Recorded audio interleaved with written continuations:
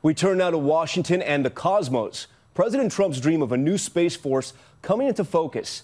At the Pentagon today, Vice President Pence laid the groundwork for the potential new military service. It's designed to confront threats in space. So how will it be different from other programs already in place to do that? Here's ABC's chief global affairs correspondent, Martha Raddatz.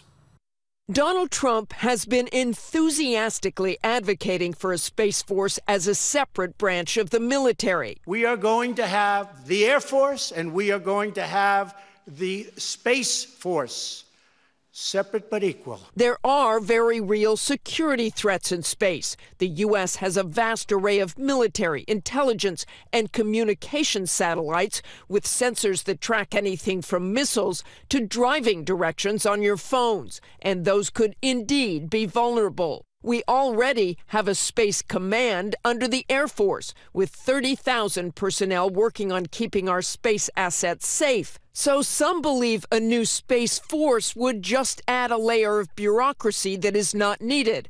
But the Trump team is already turning this into a political cause, today asking supporters to vote for their favorite Space Force logo, intending to sell a line of merchandise to support the Trump campaign.